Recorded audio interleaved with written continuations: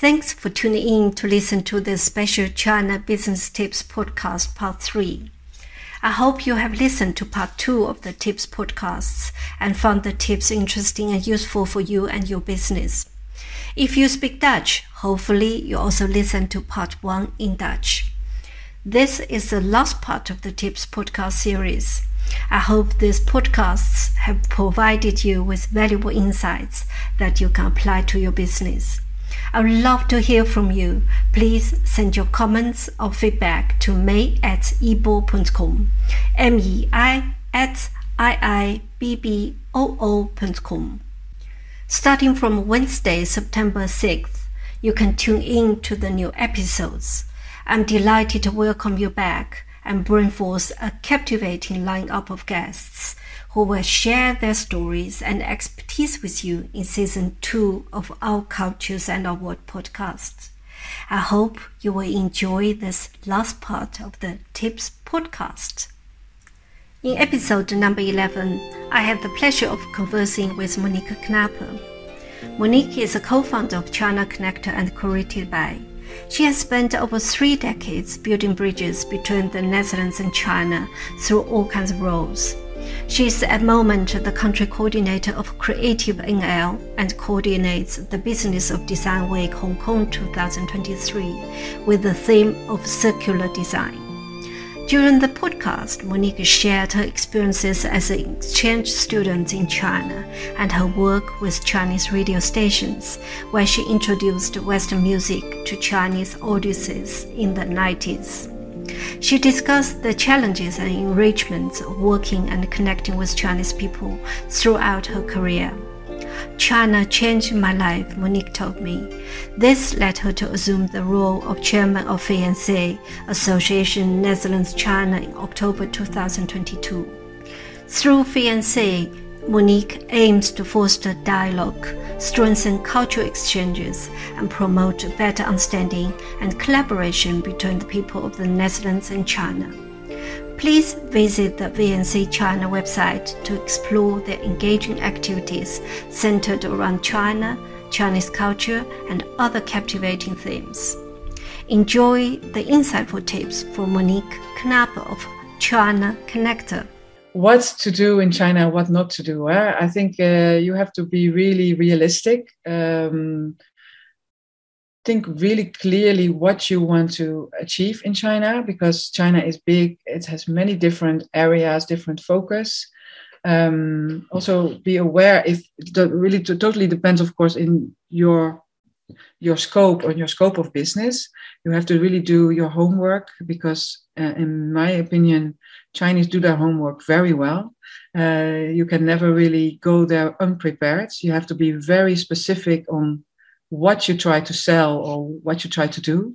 You have to give very good examples also in the Chinese context, not only your Dutch or your European context. You have to try to really envision how things are in China. Of course, that's not possible if you have never been there. So my second tip is that you really go there, do some research, maybe have also some experts with you, because there are many examples of people that think that they know everything themselves from the Netherlands. But to be honest, it takes time to understand China. So better to take somebody you trust with you along to really see and listen what is happening. So you need, first of all, to think about what are you going to sell? Why is this interesting for China? And you can only do that real good research if you know your partners or if you know that you know China. So you have to go there and you have to really be interested in your partners, do research and prepare well. That is the 2 tips, I think, in general. And another general tip is to be really open-minded.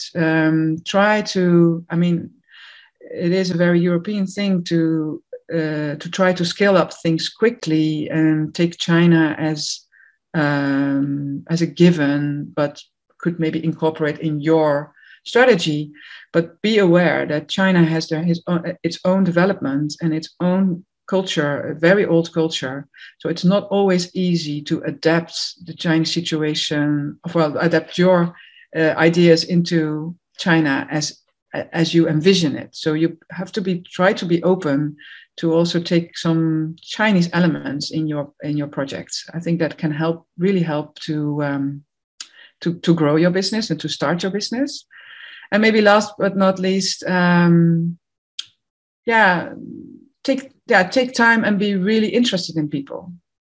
Not only going there and be quick and think that you know better, because I feel we are all we should be really respecting each other and really learn from each other. Some people in the Netherlands still think that in China they're only copying things, or they have this image of people not being very creative or not very advanced. Well, be aware, people are very quick, very good adapters, very good listeners, and also creating things themselves. So very rightful so. And I feel like China is also totally capable and totally. I mean, we have to respect China's own role and own pace and time and adapting things. In general, Chinese people are still very welcoming the world, and I think we have to be finding ways to adapt to China without losing yourself. That's also very important. Of course, you should not only follow China's path. You have to find a way in balancing. So know what you want to sell, be prepared, be really open, and take your time. In episode number 12, I had a nice conversation with Hedda Salzberg. Hedda is the owner of Orange Swallow and Sustainability Included. During the podcast, she shared her journey to China, which began in 1997 when she took the Trans-Siberian Express from Moscow to Beijing. As a business economist, she was fascinated by China's economic growth and outbound activities. Later, she adopted a daughter from China, which further inspired her to start her consultancy business, focusing on China. With 30 years of experience in the sustainability field, Hedda also discussed the developments in this area, both in Europe and Asia. She provided her unique perspective on how collaboration between Western companies and their suppliers in Asia can create social and environmental impacts. We also delved into pressing issues such as reducing overproduction, promoting self-awareness, and changing our behavior as consumers. In this podcast, we also mentioned a collaborative initiative between Hedda and myself to establish the Netherlands-China Sustainability Circle. We strongly believe that through mutual learning and collaboration, we can build a community that contributes to a sustainable future. I hope you will enjoy the valuable tips shared by Hedda Salzberg from Sustainability Included. Build up relationship is the most important. And the Western people are quite used to find a partner that fits with their business profile or with their products or whatever. And of course, that's a standard. But how it works in Asia, as I experienced and I read and heard a lot about it also, is to build up a relationship with people through meeting them, spending time together. For instance, I would always advise if you have a product to sell, try to go to find in one of the expos. There are expos all over China. You can meet the people in real. You can show your products, but you could also meet up later. I used and I advise people also to use the Dutch network in China, like the consulates and embassy, and we have the Netherlands Business Support Offices, NBSO, in a lot of hotspots in China. I would say they support the Dutch businesses in building up their network, connecting them.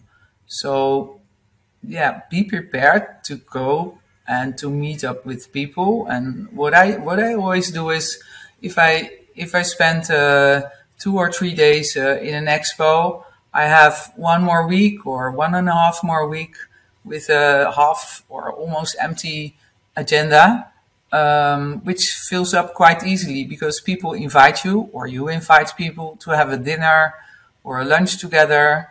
You chit chat together about your experiences, what you think of China, how you live in the Netherlands, maybe your family situation, your children, your holidays, whatever. But you build up something personal. And my experience is also that that's highly valued, that you spend that time together. And what I feel is that Chinese companies, Chinese business owners, what they do not do like we do in the West. They do not invite 20 other competitors of yours or 3, 4, 5 other competitors of yours and do the same. If what you offer, or if your business plan or your products are fitting well, you're a nice person, you like each other, you feel a click privately also, then they don't see why they should not do any business with you. So spending time, having time, not just rushing and going back to Europe after an expo or something. I think that's the best way to do. And also be open to each other. Like they can learn from you, but you can also learn from them. There's a lot of wisdom and value and experience on the Chinese side. That's also with the sustainability. I think, May and I, we are both, willing to do some more exchange in sustainability in the field of people in the Netherlands that are more, I would say, devoted to develop some new things and improve sustainability issues, and the Chinese counterparts. There's so much experience in Chinese companies also in sustainability and how to solve certain issues. So, well, we are planning together to set up kind of a community, a Netherlands-China sustainability circle, a network to collaborate, to learn from each other, to maybe to build up new things and new experiences. So, if you're listening and if you think, okay, I would like to be part of that, I'm also in sustainability and I really have the same mission and would like to contribute. Well, you could always approach May or me. In episode number 13, I had an interesting conversation with Jaco Bao. Jaco is a marketing technology expert who founded WebPower 24 years ago. WebPower is a marketing technology company specializing in email marketing.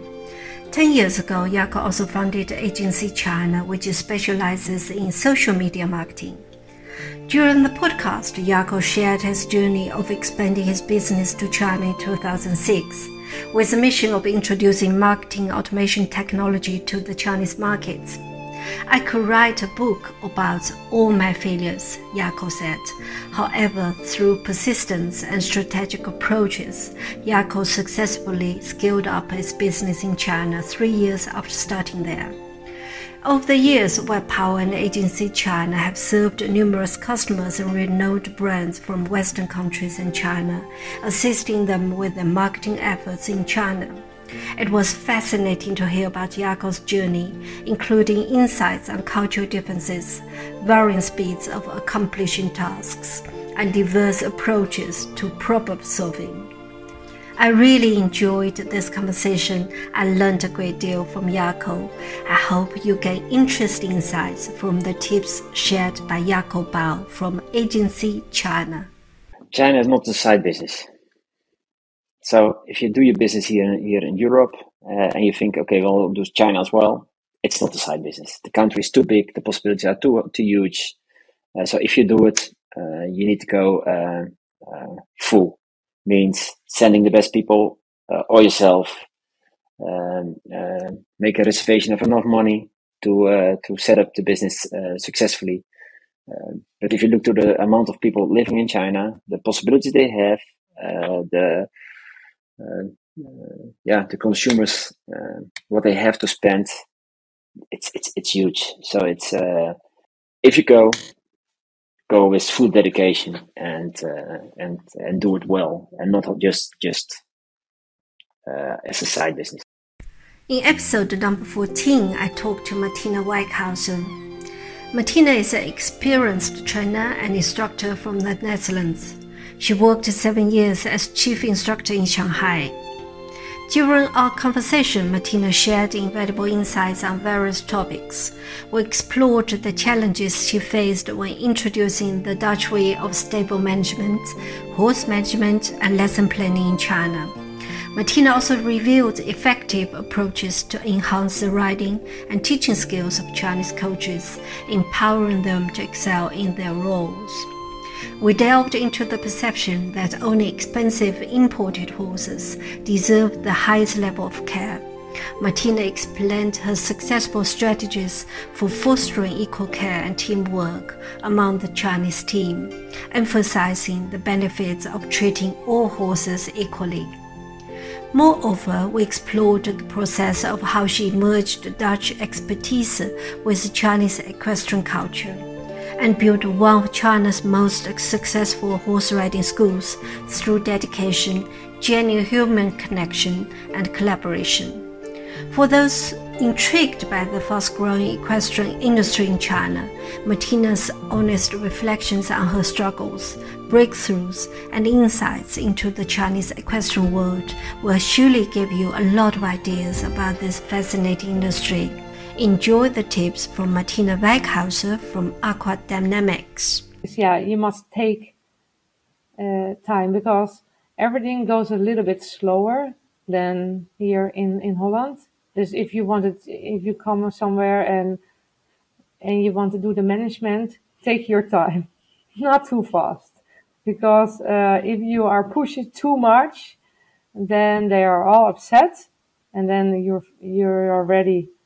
I think it is not possible. And I think it's also important that you have a good relationship with the rest of the team. For me, they're all the same, always. And if you treat them all the same, then it's easier to work with them, and then they help you with everything because the language is also difficult some places. But my relationship with the cleaners is the same as with my boss. But in China, it's really like if you are the boss, we do everything. But the boss, his ideas are not always the best. Sometimes it is not some god. And if you also do it in a nice way, you also can tell the highest boss that maybe change a little bit. And that is working. Because if you say nothing, they never change. And that is also not working. Because if they hire someone from Europe, they do that because they want to change a little bit. If they not do that, then they can also hire someone from China. Then it's not needed to hire us. But sometimes it is difficult to tell them that on a little bit nice way. Not make them angry, but you can tell them sometimes what you think. In episode number 15, I had a fascinating conversation with Selena Young about art and art market development in China. Selena is the founder of Oid Art. In this episode, Selena took us on a journey of cross-cultural communication through art. She shared her process as a curator for selecting artists and artworks, creating unique exhibitions that provoke dialogue and connections, allowing Western artists to engage with Chinese audiences and vice versa. We also delved into her international artist residency program, which brings Chinese artists to the Netherlands and Dutch artists to China. Selena provides insights into the transformative power of cultural exchange as artists immerse themselves in new perspectives and find inspiration in unfamiliar surroundings. Selena's in-depth knowledge and experiences regarding the evolving art market in China, driven by technology and the younger generation's desire for interactive art, shed light on the growing trends and changing dynamics, particularly in selling artworks in the Chinese markets. These insights are very useful for people who want to navigate the Chinese art market. I really enjoyed this conversation with Selena, and I learned a lot from her. I hope you will enjoy the practical tips for doing business with Chinese people. First of all, make a friend. That's everything. I think friendship is very important, not only about network, that practical reason. I think that's also because we Chinese really take friendship very serious. You can always bother your friend, and you can always find your friend. That's very different. So I think that would be always very helpful. Practically, don't call, don't email, but just use WeChat. Yes, that's everything. You can pay with it. You can do business with it. You can set up a group chat, and you can just instantly find someone. Yeah, that's maybe very practical. I hope you enjoyed the tips from these 5 interviews. I truly enjoyed the conversations with Monique, Hedda, Jaco, Martina, and Selena. I hope you have gained valuable insights from their tips, which you can apply to your business dealings with China and your connections with Chinese people. If you are curious about the stories these guests shared, I highly recommend listening to the complete interviews. For now, I want to wish you all a fantastic summer vacation. Enjoy your time, and hope to welcome you again through my podcast in September. Thank you very much for listening to Our Cultures and Our World podcast. If you enjoyed today's episode, please take a moment to leave a review on your podcast platform and share the podcast with other people. In this way, you will help me reach more listeners. By subscribing to this podcast on YouTube and other platforms, you will never miss an episode. I also love to hear from you. Please share your thoughts, questions, and feedback by sending email to mei@ibo.com, mei@iibboo.com, or connecting with me on LinkedIn or Instagram under MEIYANG. If you want to learn more about how I facilitate intercultural collaboration and the kindness projects I support, be sure to visit my website at ibo.com, iibboo.com. As a podcast dedicated to fostering cross-cultural connections, I believe that every story shared is a step towards a more united world. Thank you for supporting my mission and joining me on this journey.